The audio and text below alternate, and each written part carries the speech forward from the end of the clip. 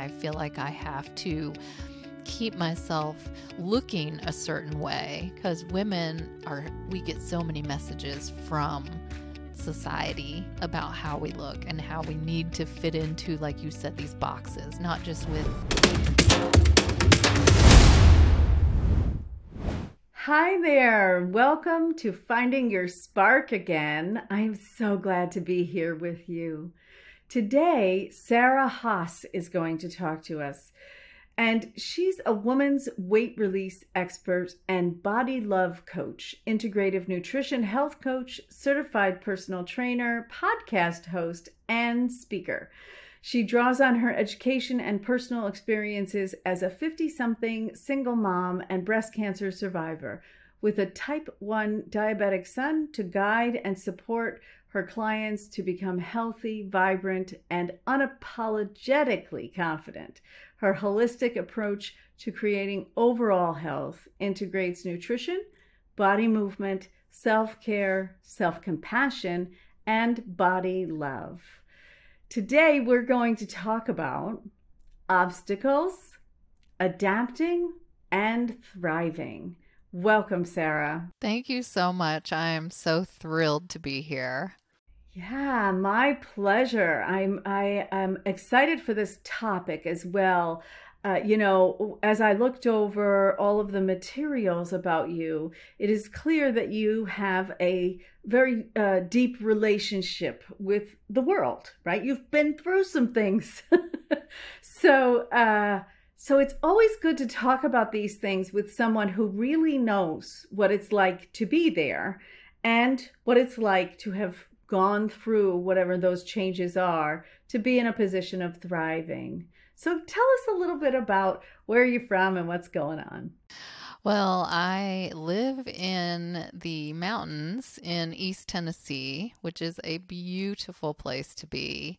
If you like nature, if you like hiking, rivers, lakes, which I do. I'm very outdoorsy and active. So, yeah, I've lived here most of my life.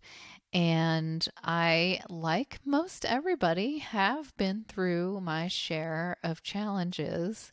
And I realized it a long time ago, but through every challenge, you learn and you grow and you change. And it can really change the trajectory of your entire life. You mentioned I have a son with type 1 diabetes, and he is 17 now, but he was diagnosed when he was 6. And he was just in kindergarten, had just started school. And for those who don't know a lot about type 1 diabetes, it's not a lifestyle related type thing, but it's not curable. They don't even know what causes it. And it's scary. It's definitely life-threatening if you don't do the right things to take care of it. And that, unknowingly at the time, I was a graphic artist. I did graphic design.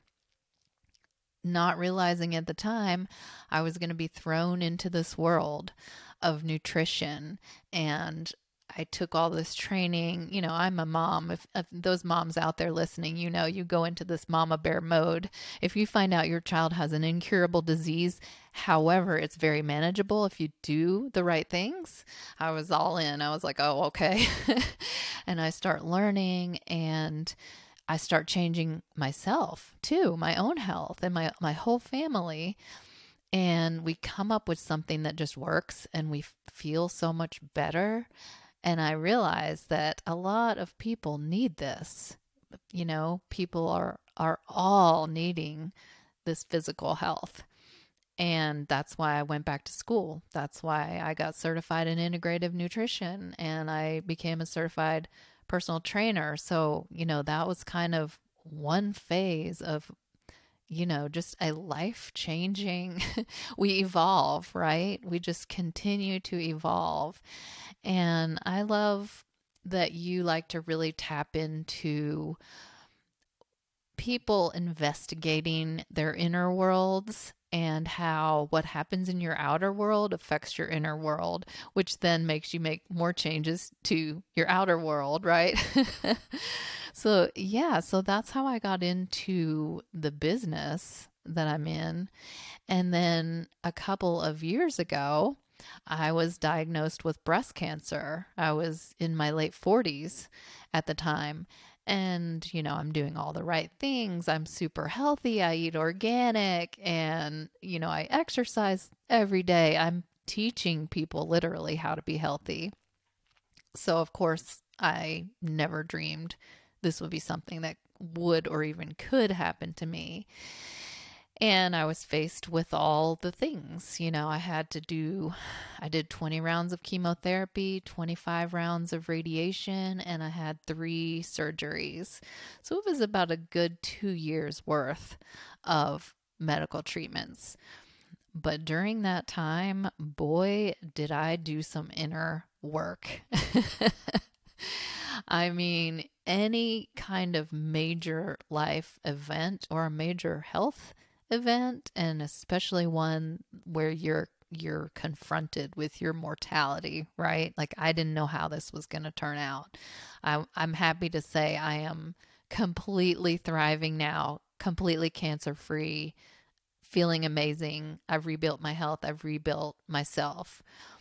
But so much inner work got done during that quiet time. And of course, looking back, you always kind of wish bad, quote, bad things didn't happen. But then once you're through on the other side, I don't know about other people, but I would not change my life. I would not change the things that have happened to me, the things that I've gone through, because of who I have become now. And all the things that I learned about myself, I'm able to take that and let it ripple out to my clients, to other people in my life, to my family and loved ones.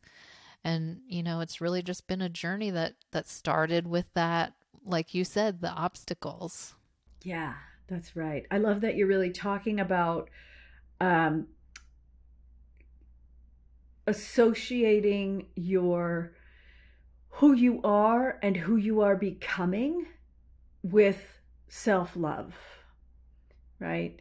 That there's a thing that we do in this society that is, do you fit in this way? Do you fit in that way? Do you fit in the other way? Right? And so we kind of get ourselves into a box, and then there's no way to have the self-love, right? Because we're just bumping up against everything going, well, I don't quite fit in this way, and I don't quite fit in that way. And so when you start to talk about like who I am and who I am becoming is way more lovable than who I was, then it's a whole new conversation, right? Because then the joy of the discovery of who I can be is a part of a story that is a difficult story, a physically difficult story, I'm sure, mentally, and on your relationships as well. And on work, right? It's hard to go through what you've gone through, but you're in a whole different position when you can really bring that all into one place and say, this is how I love myself. So that is so interesting. Can you tell us more about some of the mental work and emotional work that that this fostered in you?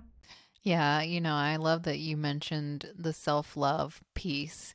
And that's kind of why my title is a women's weight release coach, because that's the physical part, right? That's the getting healthy part. But I'm also a body love coach. And I don't just mean body, I mean body, mind, spirit. Learning how to love yourself and to care for yourself and nurture yourself and give yourself all the care that you give to everyone else. And we as women really struggle with that because we're sort of brought up to be nurturers. We're brought up to take care of everyone else. And in the process, we keep bumping ourselves back down to the bottom of the long to-do list. And I think, all of us start out as children, getting messages from parents and teachers and other kids. And then you go into high school, which is horrifying. And yeah, you're trying to figure out that whole time, who am I? And it's kind of like we're just a little ball in a pinball machine. One person says, oh, you're too much this or not enough that, ding, and then you get bounced over to the other side and they say, oh, well, you're, overly this or, whatever it is. You're not skinny enough. You talk too much, whatever. You're not smart enough. You're not working hard enough. All those things, and we just keep bouncing from one side to the other. And that's one thing that I love about being in midlife now that I'm in my 50s. It's that you really start leaning into who you really are. I mean, that's a process that, you start it starts on day one, really. But the older you get, the more you learn about yourself and the less you care about what everybody else thinks. And that was definitely an issue for me going into my cancer diagnosis. I was very much a perfectionist. I was very hard on myself and held myself to this, perfect standard, which nobody could ever. Perfection doesn't exist. You can't ever get there. But, I felt like I had to be the perfect mom. Then I got a divorce after 17 years of marriage. So then I'm a single mom and I'm raising teenagers. And I feel like I have to keep myself looking a certain way because we get so many messages from society about how we look and how we need to fit into, like you said, these boxes, not just with how we act and things we do, but how we look.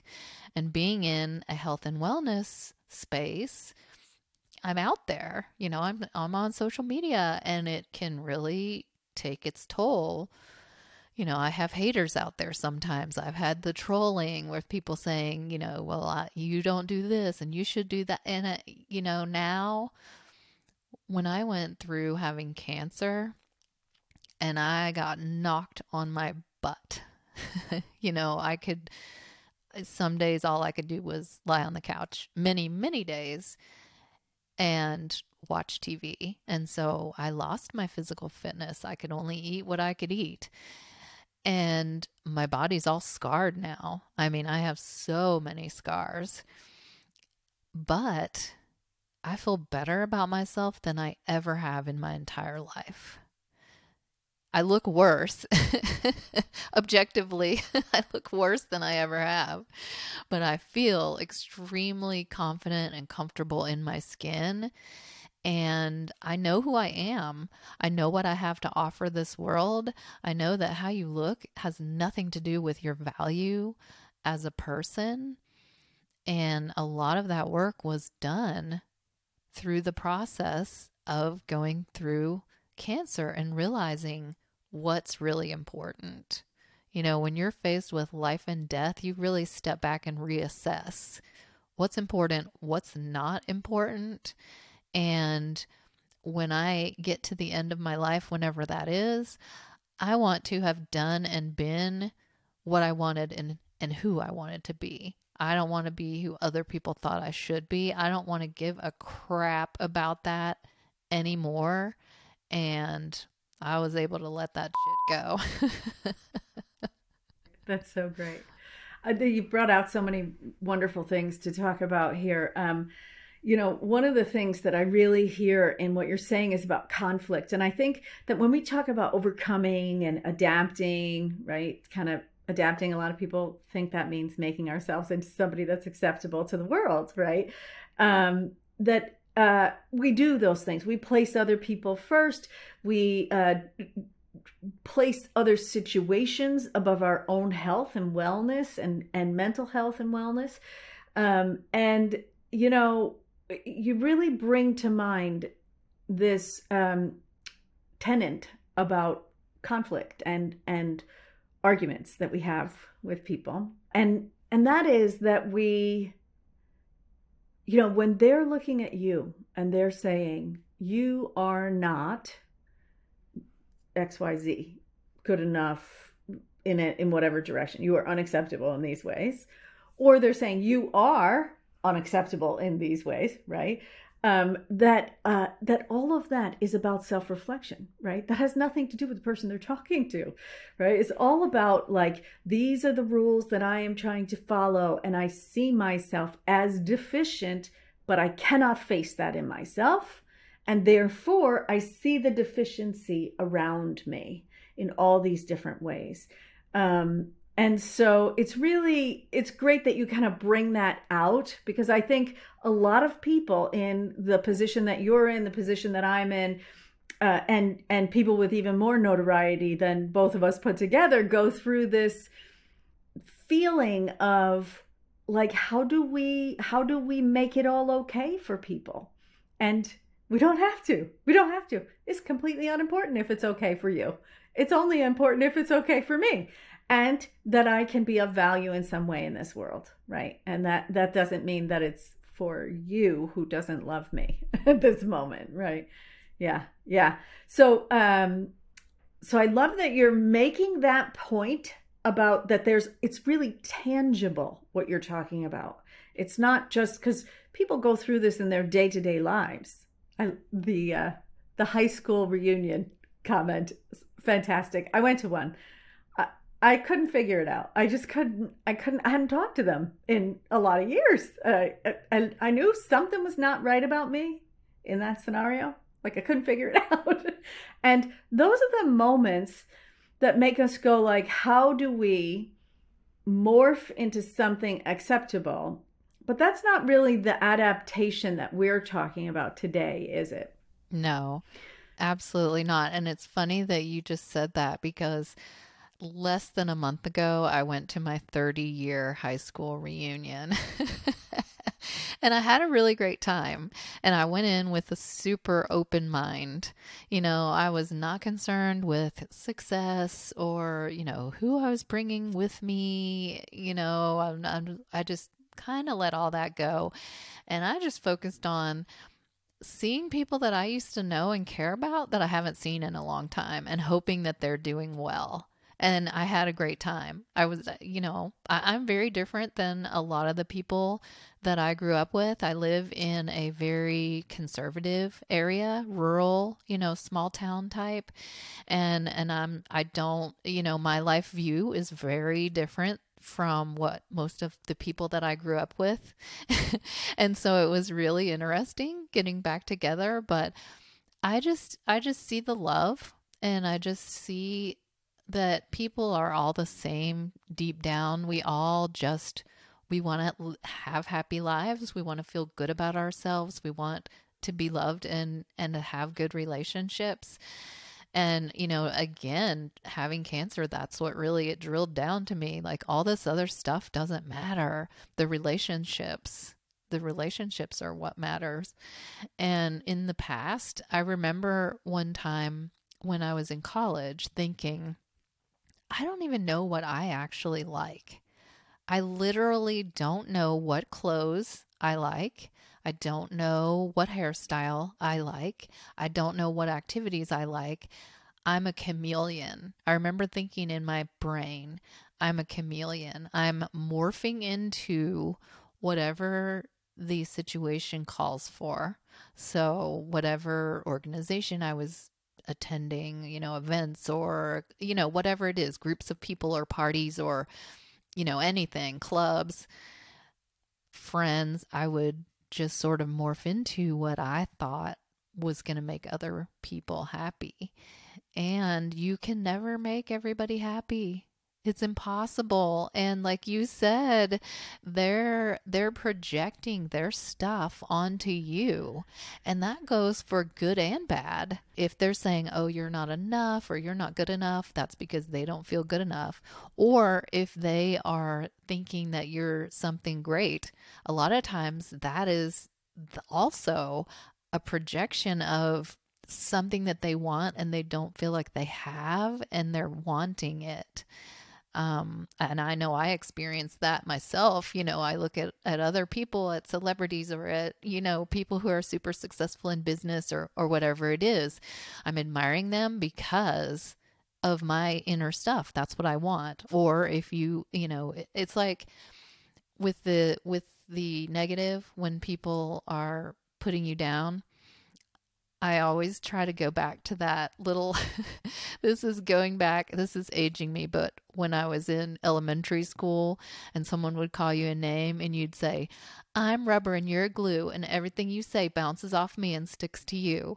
Well, that's a perfect metaphor to really that's what's going on. They're projecting it onto you, and if you can make yourself rubber, give yourself that boundary and not absorb it, just bounce it right off and send it right back to them because they're the ones that own it.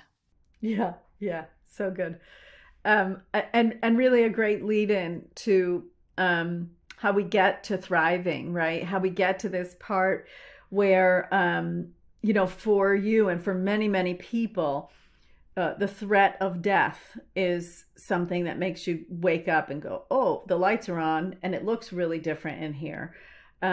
And high stakes are like that. A lot of times that will happen for people when they're in a relationship and then they don't want to lose it and they wake up and they go, oh, boy, wait, I have to stop acting like this and placing priority elsewhere when I want this relationship or I don't want this relationship, right?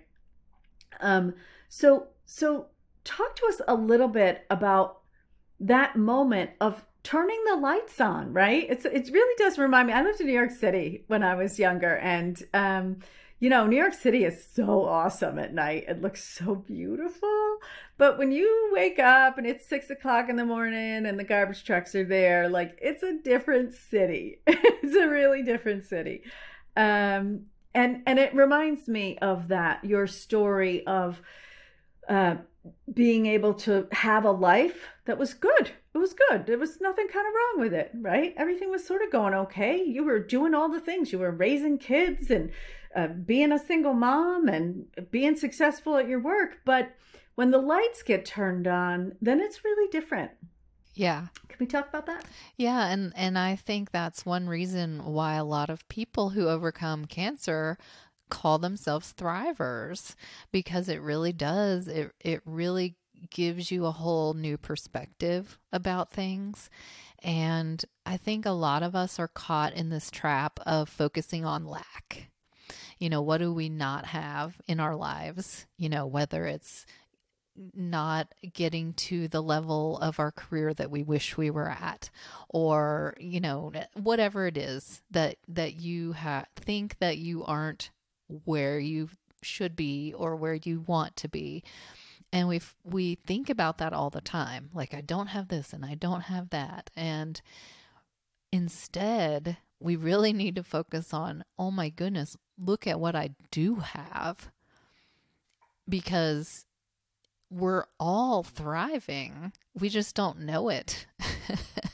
Our life is thriving, but our brain and our heart isn't recognizing that fact. And I really took stock while I was going through this cancer journey and realized, oh my, because, I thought, oh gosh, all these things that I thought were so important. Now I'm like, oh, if I could just rewind the clock and go back to where I was before that and everything that I had going for me and didn't have cancer, wow. I would do anything, anything that I thought was a challenge, anything that I dreaded. I would take that over cancer in a heartbeat. So it makes you realize, like, oh wow, I do have a lot. There's not lack, there's abundance. We are thriving. Okay, maybe we don't have the physical health that we wish we had or think we should have. Maybe we don't have the finances that we wish or think we should have. Maybe we don't have the relationship, whatever it is. That doesn't mean that you aren't thriving, because you are in so many areas. And now that I've come out on the other side, I'm so grateful for my health. I'm so grateful that I can do all the things that I used to do, that I'm physically strong again. I can run, I can go, I did stand-up paddleboarding last weekend. 3 years ago, I would never have been able to even imagine myself doing that. because I did good to walk around the block and do a little stretching. And so now that I'm on the other side and I'm still a single mom, I'm still divorced, I still have a son with medical issues. I've had breast cancer. I still have to get, I have medical bills. I have to get tested. Of course, there's still things. But I'm like, oh, wow, look what I do have. I have a home that I love that is a sanctuary for me. I have two amazing kids. I have a job that I absolutely love. I have my health. I have my strength. I was hating on my body all the time and thinking, okay, I'm not fit enough. I'm not thin enough. I'm not whatever enough. And now I'm nowhere near what I was before, but I'm like, I'm awesome. Look at me. I'm thriving. Yeah. Yeah.